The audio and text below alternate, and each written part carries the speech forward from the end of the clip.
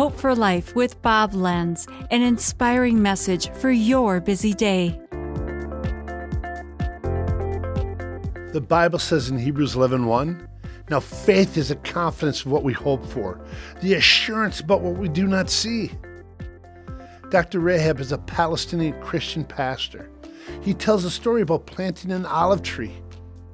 Most olive trees live up to 2,000 years. So if you're the person planting it, you may never see it flourish. It'll outlive you. But you can hope that someday the olives would bring enjoyment to someone else. The oil that would bring healing and the branches be used to bring peace for the people who will come after you.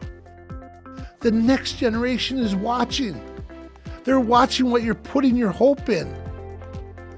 Now, in the midst of these crazy days, what does it look like to have hope for life? To be a person of hope, a people of hope, a community or a church of hope? How can we make choices today that will benefit our children, our grandchildren, and the future generations to come? We need to put our trust in Jesus. He's the only lasting hope there is. This has been Hope for Life with Bob Lenz. Discover more at lifepromotions.org.